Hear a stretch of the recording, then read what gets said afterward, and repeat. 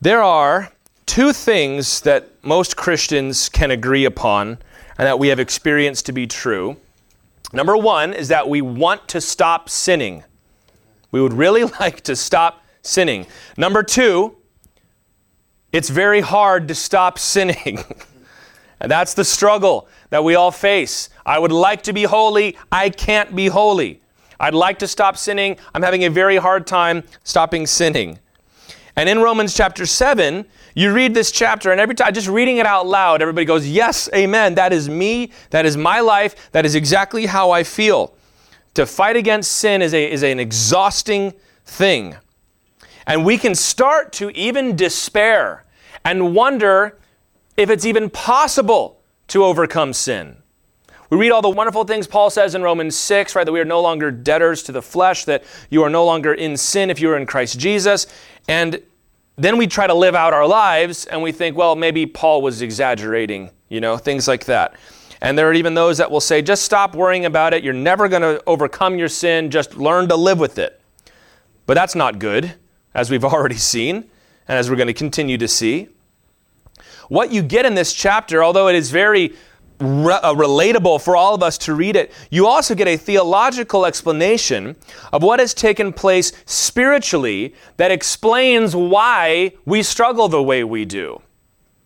And it encourages us because it shows us this is what's going on, and it's going to say some things that are so encouraging that it almost feels bad to say what the Bible says because it feels like you're trying to give yourself a cop-out. But it not only encourages us, it also exhorts us. It calls you to a high standard.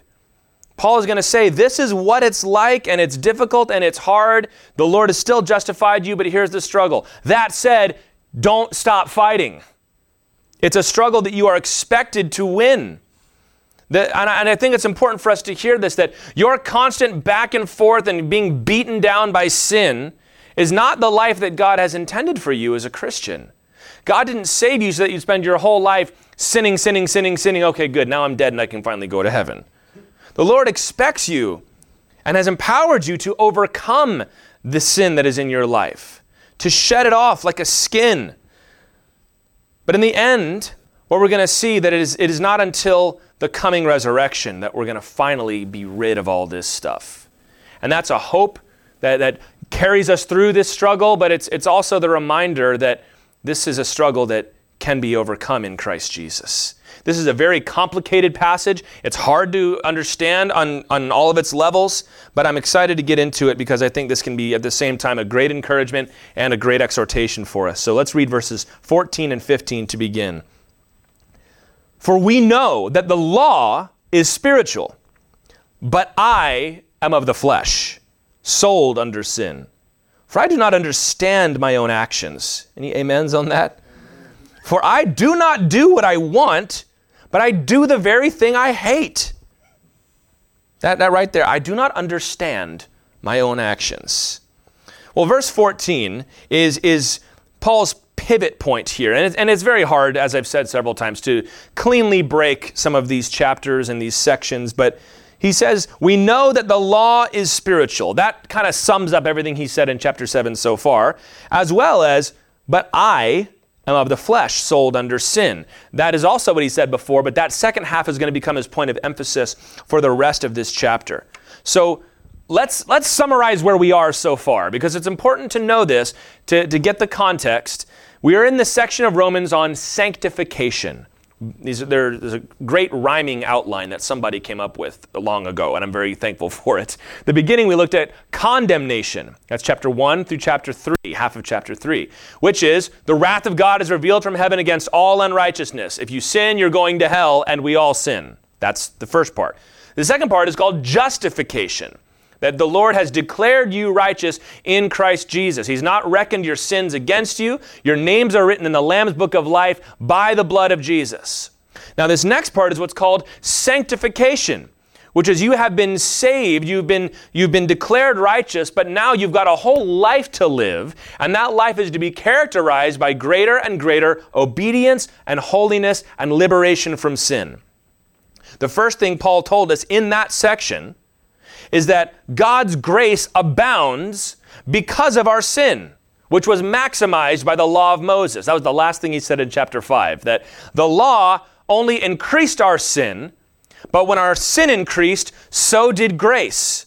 And that's a radical thought. So he goes on to explain. What he said in chapter 6 was that this doesn't mean you're allowed to sin, right? I've been saved by grace, therefore it doesn't matter what I do, right? Well, wrong.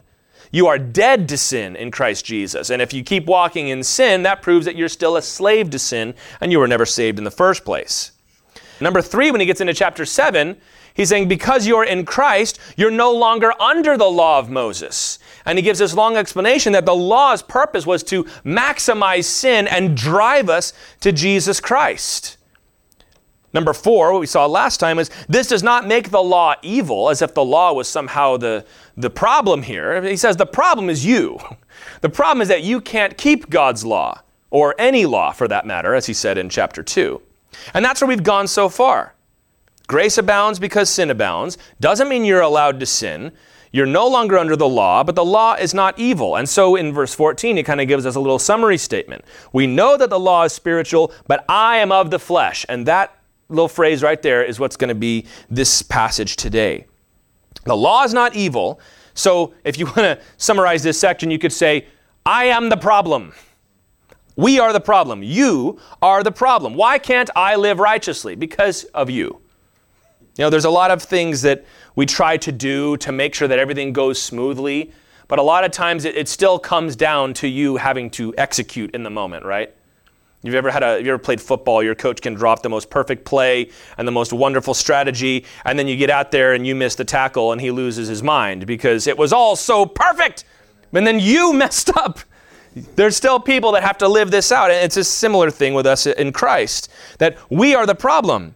And he makes this contrast between the spiritual law and the fleshly man. And these two distinctions are very much made throughout the letters of Paul. The spirit and the flesh. The Spirit is a good thing, and sometimes he refers to the Holy Spirit or the Christian life lived by the Holy Spirit. And the flesh, meaning the body, is the problem. And verse 15 is such a relatable verse. For I do not understand my own actions, for I do not do what I want, but I do the very thing I hate. So relatable. It's personal. Paul is using the word I here. And he's explaining really what he's just said, that I am carnal, I am of the flesh, I'm sold under sin. Now, as I've already said, this is one of the most notoriously difficult passages to interpret in the book of Romans. You read it the first time and you think you've got it.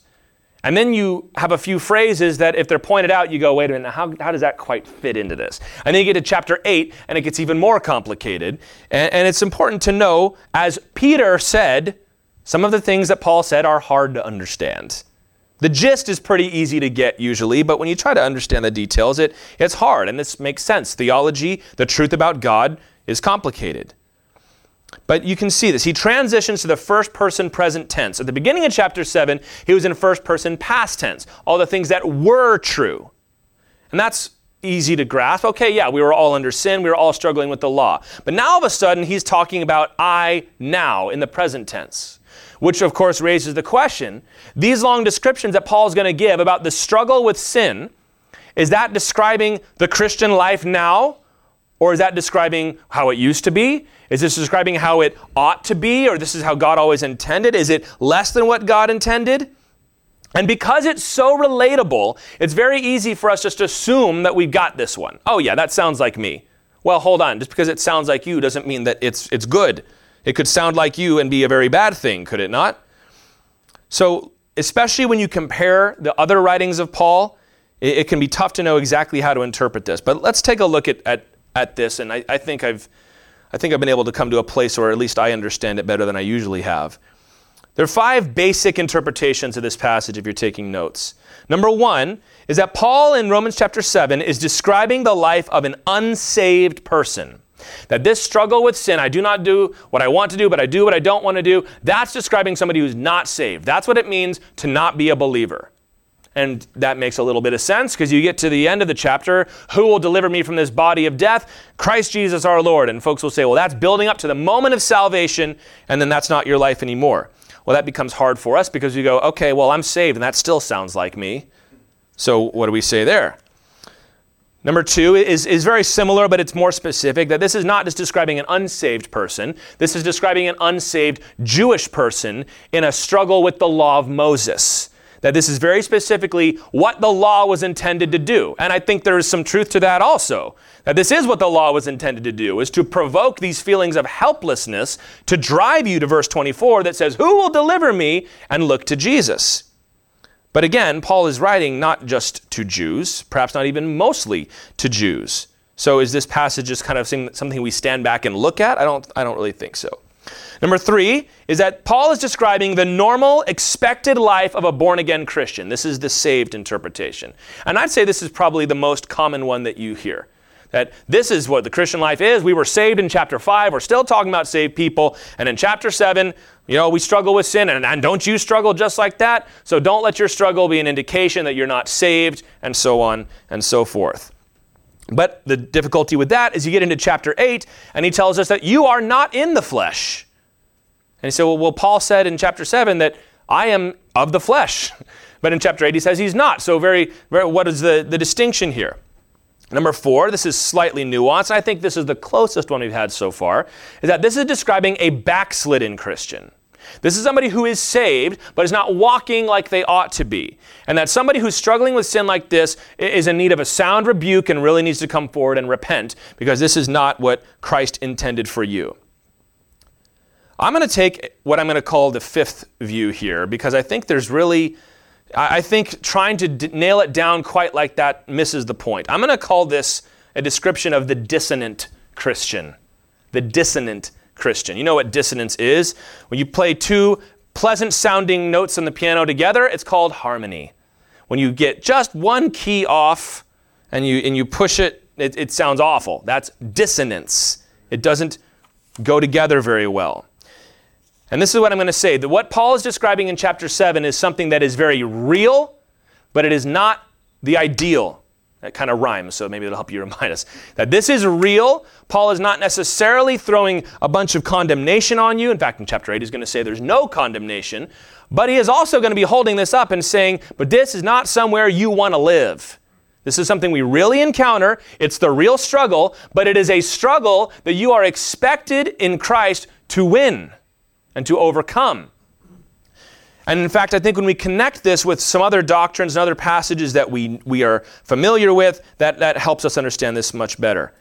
I think Paul is very clearly describing what we call life in the flesh, which is something that is true of all humanity, including Christians. But it is something that only the Christian can overcome in Christ Jesus. And it's much easier to interpret this passage if you separate it from Romans 8, but you can't do that. Because Romans 8 is going to say a lot of things that throw a lot of cold water on some interpretations that we have. And I think in order to stay consistent to the other things that Paul says, you've got to make sure you get the whole Bible in here.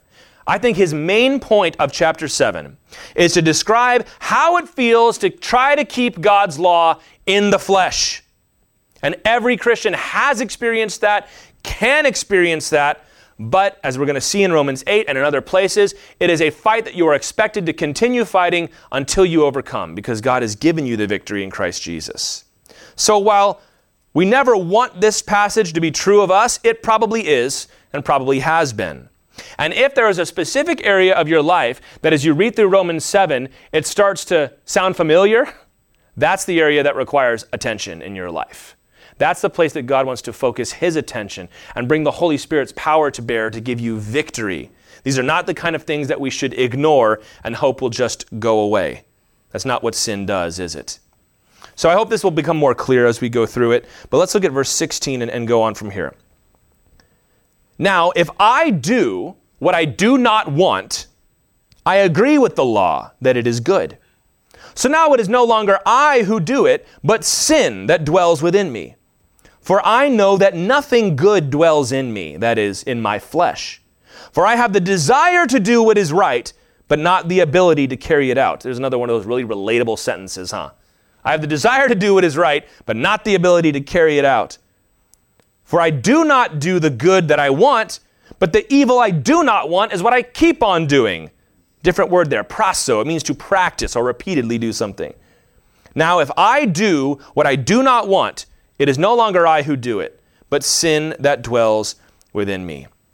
So he said in verse 15 that I do the things that I hate. And he expands on that idea in these verses that every one of us reads and goes, yeah, that is me. The desire to do what is right, but not the ability to carry it out just about describes my whole life.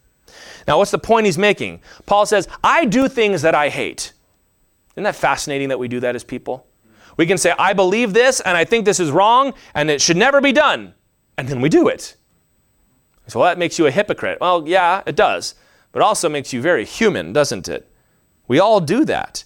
And this is how he's proving, he's still working with this idea of the law, that the law itself is not evil, that it's good. He says, because I agree, thou shalt not kill is a good thing. In fact, most murderers probably agree that thou shalt not kill is a good way to live your life. Or thou shalt not lie, or honor your father and mother, or thou shalt not covet. Those are all good things. So when I covet, I hate that I did that. And by hating the thing that I did, I'm agreeing that that commandment was a good commandment. So that's how that fits into context here. And this is also, by the way, and I really don't have time to get into it, but this is a remarkable apologetic for the truth of Scripture and for the existence of God. That even people that don't believe in God have these strong moral consciences that afflict them when they do the wrong thing. And you ask the question, where does that come from? Why should you care? If we're just chemicals and bones and that's all we are, why should you care whatever you do? And people will say things like, there's no God, there is no rule, there is no law. People can live however they want, libertarian, live your life. And then somebody starts doing it. And we freak out and we lock them up forever. How could you do that? Well, he said that if there's no God, if there's no reason to do this, then why shouldn't he? Well, it's just wrong. Well, where does that come from? It's what C.S. Lewis called the ought. That you ought not to do that, or you ought to do that. Even little kids have that. That's not fair. Even though the kid will then themselves go on and do what is not fair as long as it benefits them. So again, I can't spend a lot of time on that, but it is an important point to think about. He says, nothing good dwells in his flesh. Because I've got the moral desire, but I don't have the power to do it. Lots of us have the desire to be Olympians, but most of us do not have the ability to carry it out, you might say. Amen. Now this separation is key. He's separating his desires and his flesh, his heart and his flesh, the inner man and the outer man. And that is the key to understanding this passage. So we've got to know what this term means. And I've gone through this before, so hopefully it's familiar to you. That word for flesh in the Greek is sarx. And it just refers to the body, the meat of your body. In fact, the Latin word for this is carne. If any of you speak Spanish or have been to a Mexican restaurant, you know that carne means meat. So it's just your body as it exists. The stuff that composes the body, that's flesh. And in one very important sense, this is a neutral term.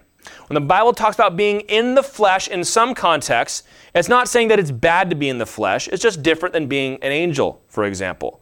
Right? We're walking in the flesh, the Bible says. Jesus Christ himself, John 1:14, the Word became flesh. Doesn't mean Jesus became evil. It means that Jesus took on a body, right?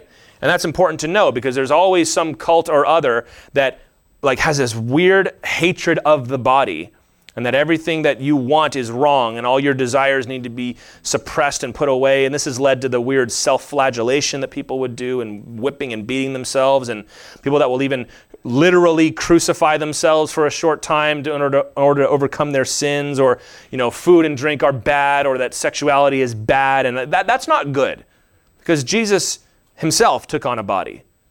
And when God created Adam and Eve in the body, he said it was good. So that's good to know. But here's the problem. Your body has been corrupted by sin. It's corrupt. And because it's corrupted by sin, your good desires are blown way out of proportion. Your desires to do good things, the things your body tells you, right? It gets too late, your body sends you a message, time to go to bed. Right? You get hungry, your body tells you it's time to eat. All of these things that are in you have been corrupted by sin and are taken way out of proportion. And they lead to things like excess. Yeah, your body also will send you a signal to stop eating when you're not hungry anymore. But most of us know that we can just continue to eat and eat and eat well beyond what is right or normal.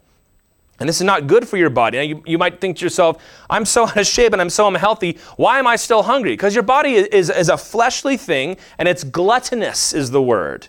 It can lead to perversion, where you start wanting things that are not only not good for you, but that you shouldn't want. We looked at this in Romans chapter 1, for example. Paul gave the example of homosexuality. Well, this is just a desire I have. But your desires are not always a good gauge of what's right, because your desires are corrupted by sin. It doesn't even have to be that. Well, I'm in love with that woman. No, you're not. You have an inordinate, sinful desire for that woman, and you ought to be cultivating desire for your wife, the one that you committed your whole life to. All manner of sin. I like to use the example that there's always those old cartoons where like Bugs Bunny or Goofy like backs into the meter on like a factory somewhere, and all of a sudden the factory just kind of goes way too fast, and then they try to pull the lever off and it breaks off and everything's just kind of going nuts and it all blows up. That's kind of what your flesh is. You've gone from the normal, healthy, dry, like sexuality is a good thing, hunger is a good thing, sleep is a good thing, but you go all the way to the other side and you can't stop it. It's going way too fast. Now, when you are saved, your soul is regenerated by the Holy Spirit. You're given new desires. You're given new ability to walk in righteousness. But here's the thing. Your flesh remains sinful. Now, we might say, wait a minute, God saved me. Why did he save the soul but not the body? Well, what had to happen to you spiritually in order to be saved? You had to die. You had to die with Christ Jesus. In order for your body to be redeemed from sin, likewise, it also is going to have to die. But the Lord has a life for you to live. So where we are left is this spiritual dissonance that I'm talking about, where the spirit is alive because of Christ, but your body is dead because of sin. Paul's going to talk about this in Romans chapter 8 a little bit further. And that is the life. That same struggle with your body that you experienced as an unbeliever is still present because you're still in that same body. We've talked about habits before. That even now we're discovering that habits are neurological. It's not even just, I don't want to do that anymore, I'm having a hard time. You can lay down railroad track in your brain that this is where you're going to go. And that still needs to be overcome when you get saved. You've been given holy desires by the Spirit, but the flesh gets in the way. This is that now and not yet. That we are saved, we've been justified, but we have not yet been consummated and glorified, which is what we're looking forward to someday. It's why Peter will say things like this. 1 Peter chapter 2, verse 11. It says, Beloved, I urge you, as sojourners and exiles, abstain from the passions of the flesh, which wage war against your soul. The flesh and the soul are at war with one another because the soul has been regenerated by the Spirit, but the body is still corrupt because of sin. I think that is the best way to read this passage. That this struggle that Paul is talking about is a struggle with the flesh. I think that's an established doctrine, but it's not always put into this chapter. And that's why I think trying to wonder, is this saved? Is this unsaved? It's really beside the point. Paul is describing what it's like to struggle with the flesh, which unbelievers certainly do. But Christians also do because they're still in the body. The difference is that as a believer, you can overcome the flesh. And in fact, you're expected to overcome the flesh. His big point here is that the law is not the problem, I am, because look at me. I can't even do the stuff I want to do. But he's going beyond that. That because we are still in sinful flesh, all the spiritual desires that we have are so difficult to carry out. This is why you can come to church, hear the message, get all revved up, you're fired up and ready to go, and yet you go right home and you sin all over again. You don't even make it out of the parking lot, and you're at each other's throats again. Even though you just sat there and prayed together, I don't ever want to do this again. He said, I'm going to go home and I'm never going to, this relationship has got to end. He is nothing but trouble. I'm going to stop. And then you get in the car and of course he's already calling you and you answer the phone and there you go. And you get home and you go, what is wrong with me? I don't even want, you ever do this when you sin? I don't even like this. I don't feel good. I'm not enjoying this anymore. Oh yeah, when I was a teenager, it was really fun and kind of edgy to go out and get drunk and party. But now I'm 40, I'm 50, and it's not fun anymore. But why can't I stop? That's the struggle with the flesh. Even though you don't like it, so to speak. Sin is pleasurable for a season, the Bible says. But then when you see the havoc it wreaks in your life, you go, well, I'm not doing that again. But then you realize, I am having a hard time stopping. It's a spiritually dissonant life. Your heart is alive, but your body's fighting you. You ever feel like your body's actually fighting you? Amen. It's like, I feel like I can't stop. Like the body's kind of marching on its own here. Well, that's very much theologically what's going on here. That your body it's like a petulant kid. You tell it no, and it throws a little tantrum. It is for this reason that so many temptations begin with the body. And we try to feed our minds and we try to feed our spirits, and that's all good. But listen, if you don't learn to get your body under control, you're going to have some trouble. That's why the fruit of the Spirit is self-control. And most of the spiritual disciplines that we go through, things like fasting and things like prayer, like they're very physical in a lot of ways. Now, this just feels so fleshly. Well, in a way it is, in that it is bodily, because your body is the problem. And you've got to learn to subject your body to the Spirit of God. And if you want to overcome sin, my brothers and sisters, you cannot give yourself free rein in other unrelated areas of your flesh. It won't work. If you are let's use the example of laziness. If you sleep as much as you can whenever you want, if you don't like to get up and do the work that's got to be done, if you're constantly pushing stuff off, but you're over here trying to overcome some kind of addiction, it's not going to work because you're teaching your body that it gets what it wants. If I want to sleep, I sleep. If I don't want to go to work, I call out of work. And then you come over here and say, I'm going to stop committing adultery. No, you're not.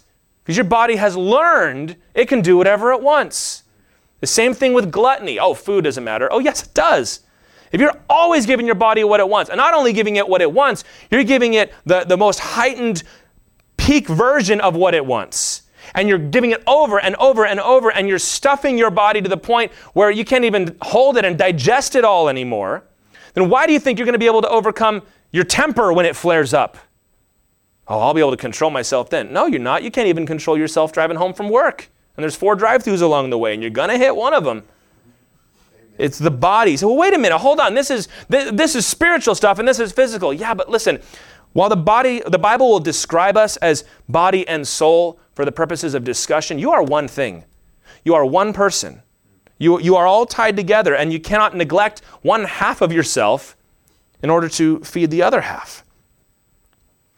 Have you ever felt that sin is an outside intruder? You ever felt trapped in your body? That's what it means to struggle with the flesh. And you know, Paul acknowledges that, and we've been kind of hitting some of the exhortation here, but let's get to the encouragement. In verse 17 and 20, twice, he says, so now it is no longer I who do it, but sin who dwells in me. And then verse 20 says, if I do what I do not want, it is no longer I who do it, but sin that dwells within me. Paul says, I still sin, but that's not me. And you go, you can't say that. You can't say that, Paul. That's not fair. Paul did not see himself as having a sinful heart. I've been regenerated. I've been sanctified and glorified by the Spirit of God. I'm still stuck in this body, so sometimes the body gets its way, but that's just sin. It's going to be dealt with someday. Now, if you were to hear somebody say that to you, you might say something like, you need to start taking more responsibility for your actions, young lady. You need to not cop out. You've got to focus and get it right. And yeah, okay, fair enough. But Paul says, I'm a captive. I'm a prisoner in this body until the Lord liberates me from this body. And you know what this teaches us? You are not your sin. It's so easy to define yourself by the things you struggle with, even if you don't want to initially. When something tragic happens to you, and that leads you to spiral out of control, and you're letting that thing dictate and drive your behavior, even if it happened decades ago. Somebody hurt you, somebody lied to you, somebody stole from you, and now you've got all these issues. You're bitter and you're angry, and you're like, this is what happened to me, and this is why I am that way. The Lord goes, I don't see you that way. That stuff is all flesh. Your spirit is alive in Christ Jesus. Folks do this, again, same example as before, but with their sexuality. It's not just, this is how I feel sexually, and these are the desires that I have. This is who I am. Haven't we seen this? I am gay. I am a lesbian. And for you to challenge that is to challenge me. And as Christians, we don't quite get that. Because like, no, I love you, but what you're doing is wrong. But this person has defined themselves by this action, by these desires. And so this is why it's very hard to have that conversation, because when somebody is so wrapped up in an identity that is sinful, when you try to attack the sin as we should, they feel like you're attacking them. And that's why you've got to be so patient and kind and so loving with these people, because they're deceived. Don't get angry. Be full of love like Jesus was. We can even be defined by our ambition and our accomplishments. You know what Jeremiah said to Baruch, who was his scribe? In Jeremiah 45:5, he said, "Do you seek great things for yourself? Seek them not." What was going on? Well, Baruch said, hey man, Jeremiah is the prophet and he's writing the Bible and I get to be the one that writes it all down when he preaches. And I'm right there. I'm kind of like Elijah and Elisha. So someday I'm going to be the guy. And then Jeremiah, who's been prophesying to Israel all this time, he says, hey, Baruch, I have a word from the Lord for you. Don't seek great things for yourself. This city is going to be destroyed. Same thing for you. Don't seek your own glory. Don't seek great things for yourself. This city, this whole world is going to be destroyed someday. This is who I am. Well, then you need to find a new way to define yourself. These things do not define you for good or for ill. And there are some people that get so addicted to their old way of life that they're afraid to let it go. It's like, don't you want to be free from that bitterness? Yes. Okay, then you've got to forgive your father. I can't. But if you do, it'll set you free from all that burden all you're carrying. But they don't know what life is like outside of that. And that's why, again, we've got to be so full of love and patience with these people. It is no longer I who sin, but it's sin that dwells in me. That also is a verse you need to be able to claim over your life when you feel like you're such a failure and God will never be able to love you and I've sinned again and here we go and I'm probably going to hell. So, that was sin that dwells in me, not me. That's a hard truth to learn. It is a hard thing to learn. It almost feels irresponsible. But that's how God sees us, isn't it? The Lord goes, I know you're stuck in the flesh. So in the Psalms, it says, the Lord knows your frame. He knows your dust. He goes, I made you out of the mud. I get it. 1 John 1, verses 8 and 9 says, if we say we have no sin, we deceive ourselves and the truth is not in us. So even the Apostle John is like, if you think you're somehow free and I've never ever have sinned, I'm never going to sin again, it's all over. He goes, you're deceiving yourself. Then you've got some deep-rooted stuff that you're not willing to admit is what's going on.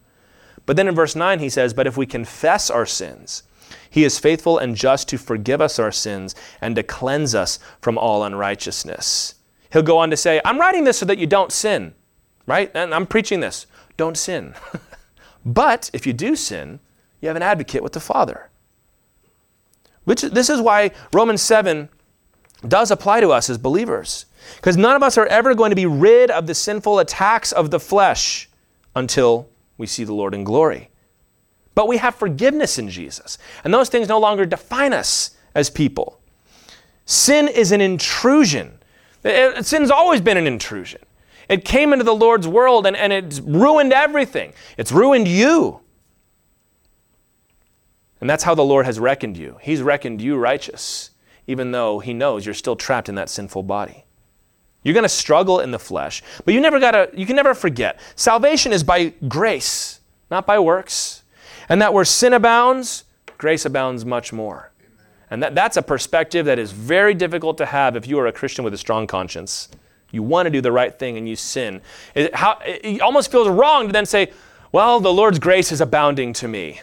Sometimes you're like, Lord, I wish your grace would abound just a little bit less because I don't want to sin anymore. And that's a good attitude to have, but this understanding of yourself is so key. If you don't have this, then your struggles with sin are going to feel like life and death. Like if I don't get this right, I'm going to hell. Instead of, I'm not going to hell, so I'm going to stop living like it. I've got the power of Jesus Christ in me. So the law is good. I am not. The struggle with flesh is real, but it is not determinative for your life. And that's what we're going to get into in these next couple verses. Verse 21.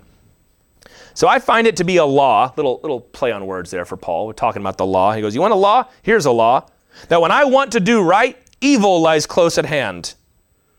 For I delight in the law of God in my inner being, but I see in my members, that is the members of your body, another law, waging war against the law of my mind and making me captive to the law of sin that dwells in my members.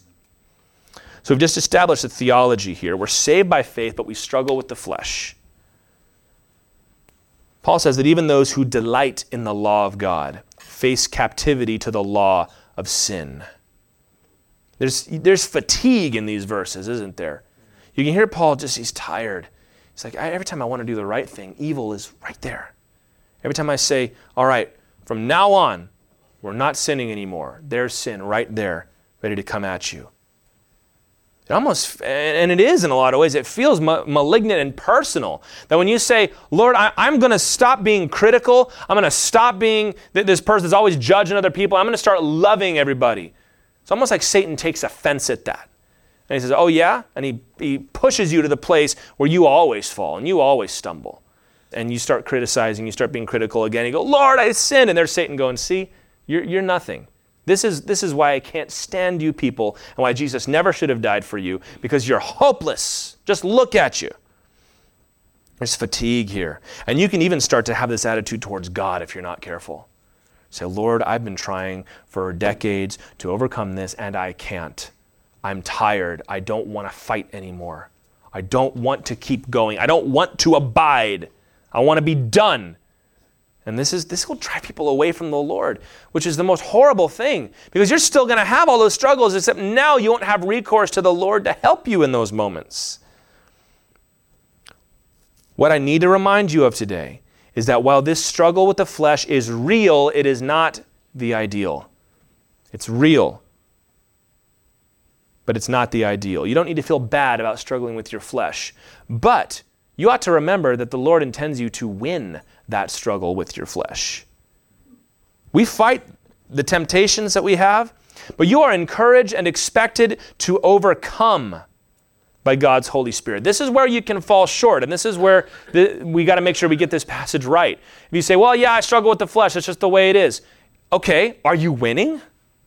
Well, we're in a battle. Are you winning the battle? And if not, why not? Galatians chapter 5, verses 16 through 17 says, walk by the Spirit, and you will not gratify the desires of the flesh.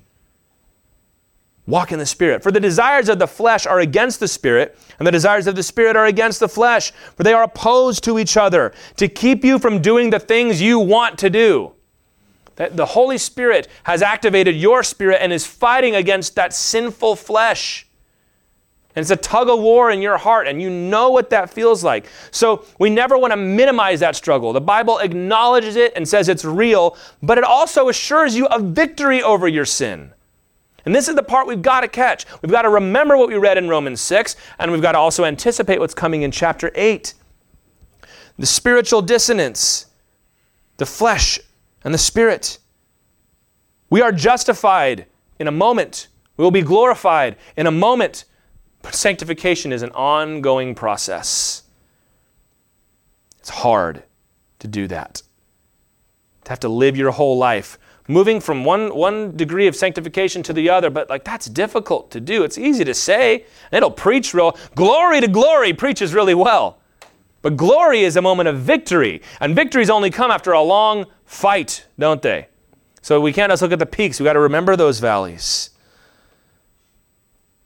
It's possible to walk in the flesh as a Christian. There will be some that will tell you, no, you have no more sinful nature. You have no more. So if you're still sinning, then that means you're not saved. Oh, that's so unfair. It's so unfair to say. Why would the Bible tell us over and over again to fight against the flesh? I read it from 1 Peter. We read it in Galatians. We're talking about it here in Romans. He says, you're still in the flesh, so fight it. Don't just let it happen to you. Get up and throw a punch. So no, I'm not going to do this anymore. And it doesn't matter how many times you get knocked down, you get up and you keep going. David was the man after God's own heart. Because he never sinned? Oh, certainly not. David sinned worse than anybody in this room has ever sinned. But what did David do? Whenever he sinned, he got on his face, he repented, and he got up and kept trying. And that's why the Lord goes, I love that guy. I don't need somebody to be perfect. I need somebody who's going to keep coming back. That dogged determination. If you walk in the flesh and you let the battle just beat you down too long, you'll start to lose heart. It's far too easy to accept the struggle. Well, that's just my vice. That's just the thing I've got to deal with. We've all got our demons. We've all got our struggles. Well, of course we do. But why are you going to let them boss you around? Just move on. God has given you the tools to overcome your flesh. Do you know that? Most importantly, you have the personal presence of the Spirit of God there to help you. You know, we watch the movies about the Exodus, right? The Commandments, or the Prince of Egypt, and we watch the Lord raining fire from heaven and parting the waters and the pillar of cloud, and oh man, that's our God. He's so awesome. He can overcome anything. That power lives in you. He is dwelling in you, and he's ready to help you fight and be liberated, not from slavery now, but from slavery to sin. So why do we go, well, I guess I'm just going to deal with this forever? The Lord goes, who says? I didn't say that. You said that. That's the lie of the enemy. He goes, just stop struggling against sin. Stop fighting your sin and just try to ignore it as best you can. So I don't think so. That's what happens in a war when one side is losing and they realize they're about to get backed off. They want to try and negotiate. Well, let's have a peace summit. And, I think we've all done some things we regret. Now, let's just try and see where we're going to settle this. Like, no way. Right? We're going to fight this thing to the end. We're going to win. Are you ever going to be sinless? Well, you're always going to have the drive to sin inside you because you're in the flesh. But there is no functional limit on holiness for Christians. Just walk in the Spirit and you will not gratify the desires of the flesh. Don't come in and take verses like that and go, now we all know that we're all going to sin and we're all going to struggle. Yeah, but I hope I'm sinning less next year than I was this year.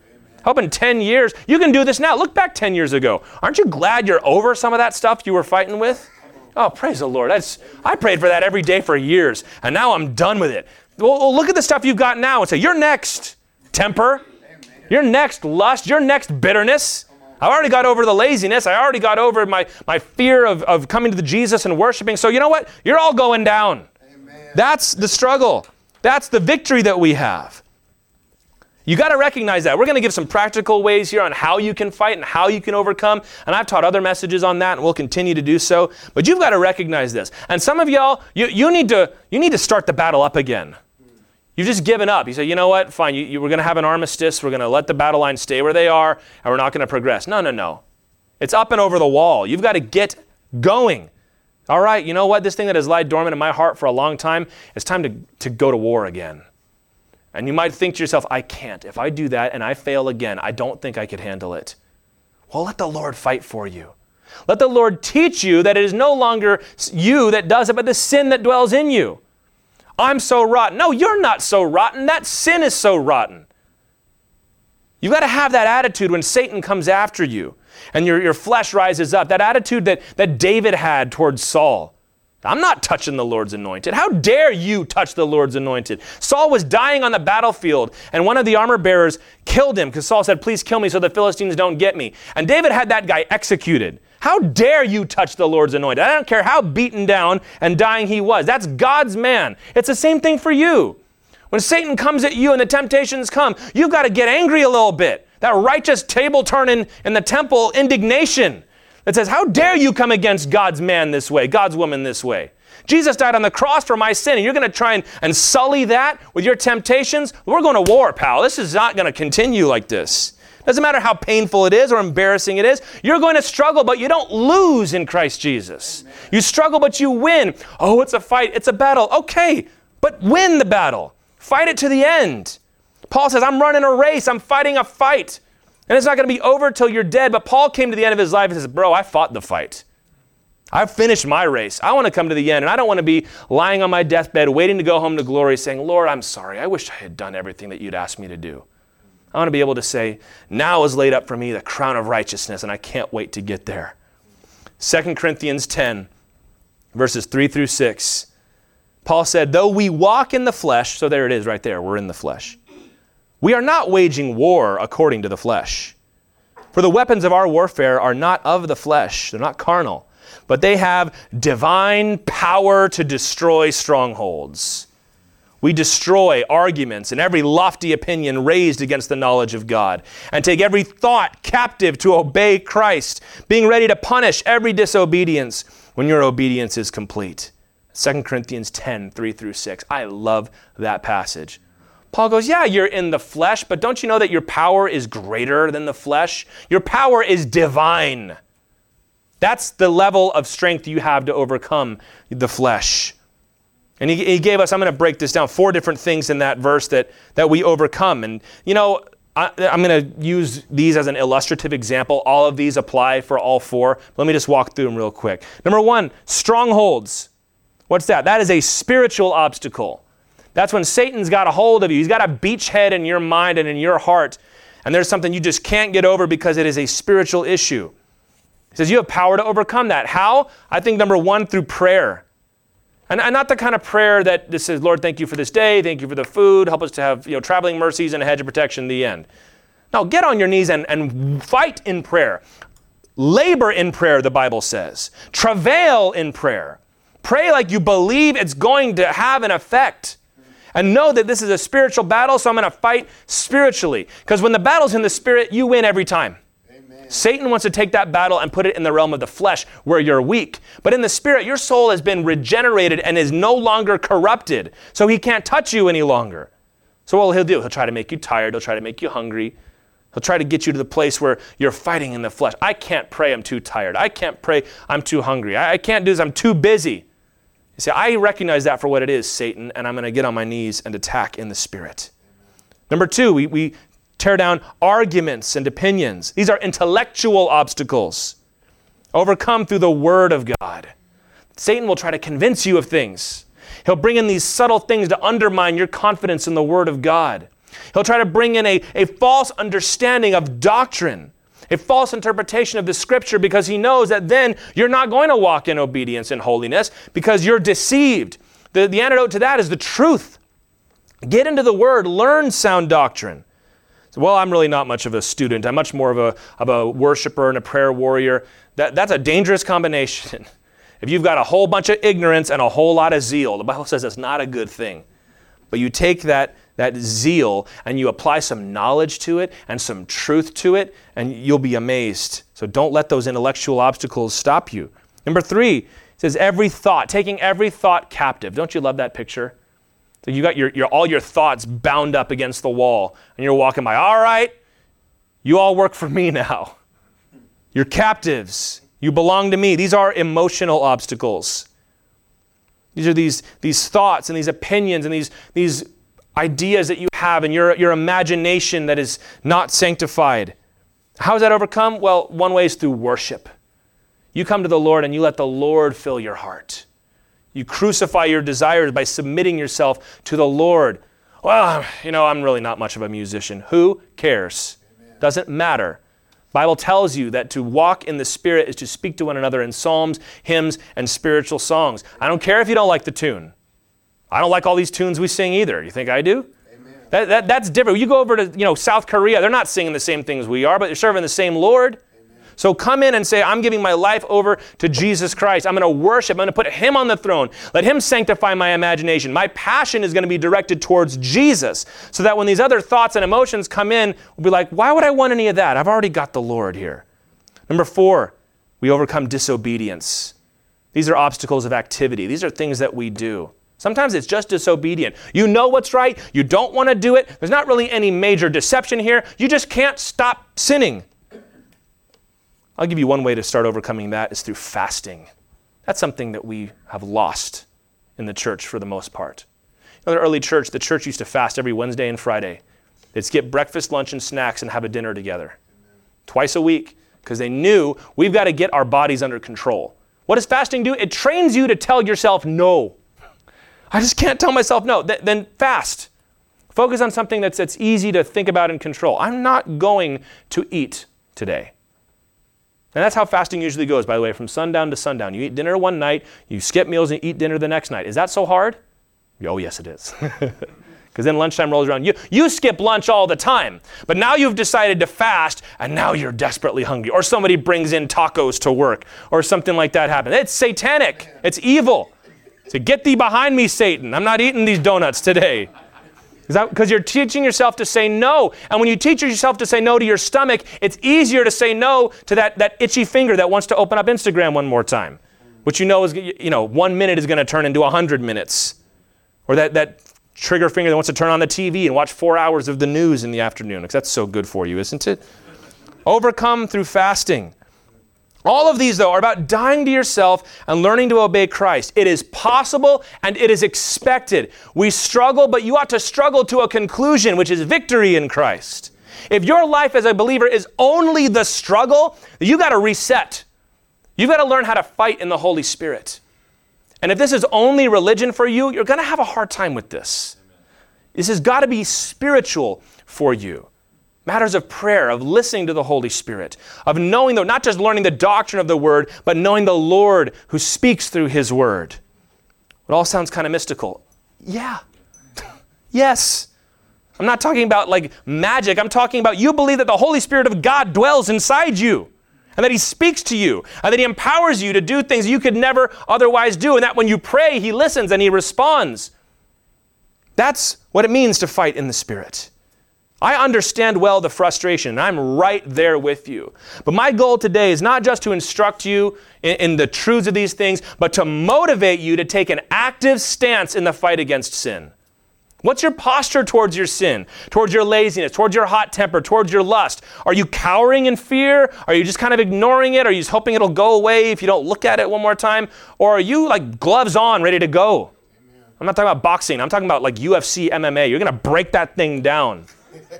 Paul said, I wrestle with my sin, right? I beat my body into submission, he says in 1 Corinthians 9.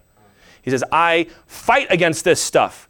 I show up for war every day. I got my boots on when I wake up in the morning. And by the way, morning is when those temptations start. This is not in my notes, but just a reminder. You can't say, well, I'll wake up and take a shower and have my coffee, and then I'll roll into work, and then I'll have my devotions around 10. No, man, you've already lost at that point. Amen. I've already learned you can't trust any thought that comes to you first thing in the morning. Because you know what happens to me? I wake up first thing in the morning every Monday without fail. And the first thought I have is, how can you teach that stupid stuff every Sunday morning to those people? You really believe that God listens when you pray? You're telling people to trust in something that's not real. I've learned that that's not me. Those are not my thoughts. Those are whispers from the enemy. Amen.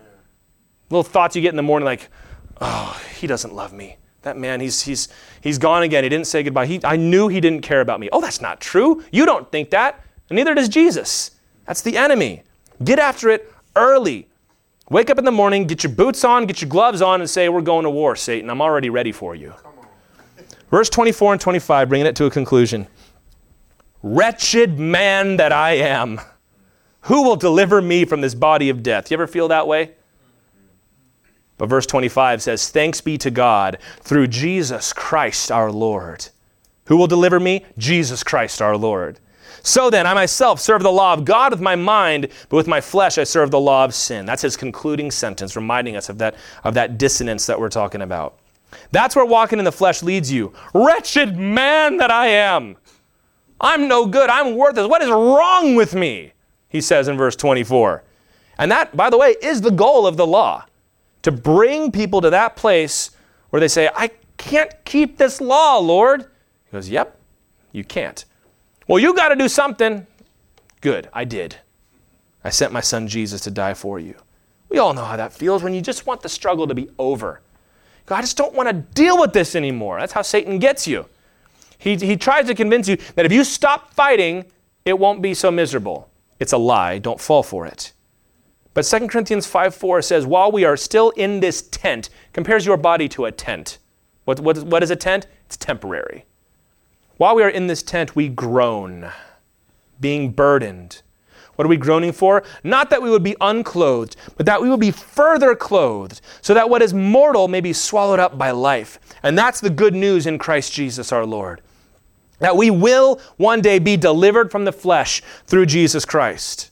How do you know? Because the Holy Spirit of God has filled us up. That's the only real assurance you're given in the Bible. Did you know that? Paul goes, how do you know you're saved? Well, you've got the Holy Spirit. And you go, I don't know if I have the Holy Spirit. Then you got to come to the prayer meeting every once in a while. Amen. He's regenerated your inner life. He's promised you resurrection. And chapter 8 is going to be all about walking in the Spirit. We're not waiting to become angels someday. We're not waiting to become ghosts when we die and we're just going to float around in heaven somewhere. We're not looking for reincarnation. We're looking forward to resurrection. When this body that you're in right now is going to be glorified. You're going to be reunited with this body, and it's going to be glorified in Christ Jesus. And there will be no more temptations in that body to drag you down. Revelation 20 verse 6 says, blessed and holy is the one who shares in the first resurrection. Over such, the second death has no power. but they will be priests of God and of Christ, and they will reign with him for 1,000 years. When you are resurrected in Christ Jesus, your body will match your regenerated soul, and you will be fit to be a king or queen and a priest or priestess for the Lord Jesus. That's what's going to come in the end. Eternal life as God intended, apart from sin, with no more human condition to wrestle with. The human condition will be holiness. But until that day, we're justified by Christ.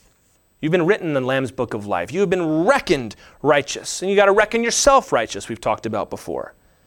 And God's given you the grace to struggle and even to fail and to get up and keep going and grow. And sanctification is the winnable fight against the flesh by God's Holy Spirit. Because you're so great? No, but because God's in you. And that's the dissonance that we face between the flesh and the Spirit. But your mandate is to gain self-control over the flesh by the Holy Spirit. Your struggles ought to decrease in intensity as time goes on. As you become more obedient to God in Christ, you should see more and more dead bodies of sins that you've overcome behind you. Now there will always be another one to overcome, but you'll be better because you've already won a few of these. You'll be ready to go as you become more and more obedient to Christ. So some of you today need an encouragement. You are not your sin. God loves you anyway, and don't let the struggle get you down. And some of you need to be exhorted to get back into the fight. Don't let sin have its way with you. Don't just say, well, we're always going to struggle until Jesus comes back. Well, are you struggling or not? Don't give up. Get back in there. Win that fight, because in Christ Jesus you have the power to overcome. But for all of us, we should let the imminent return of Jesus Christ motivate us and give us hope. The flesh is a monster, but it can be beaten, and one day it's going to be purged, resurrected, and glorified. And I say, come quickly, Lord Jesus.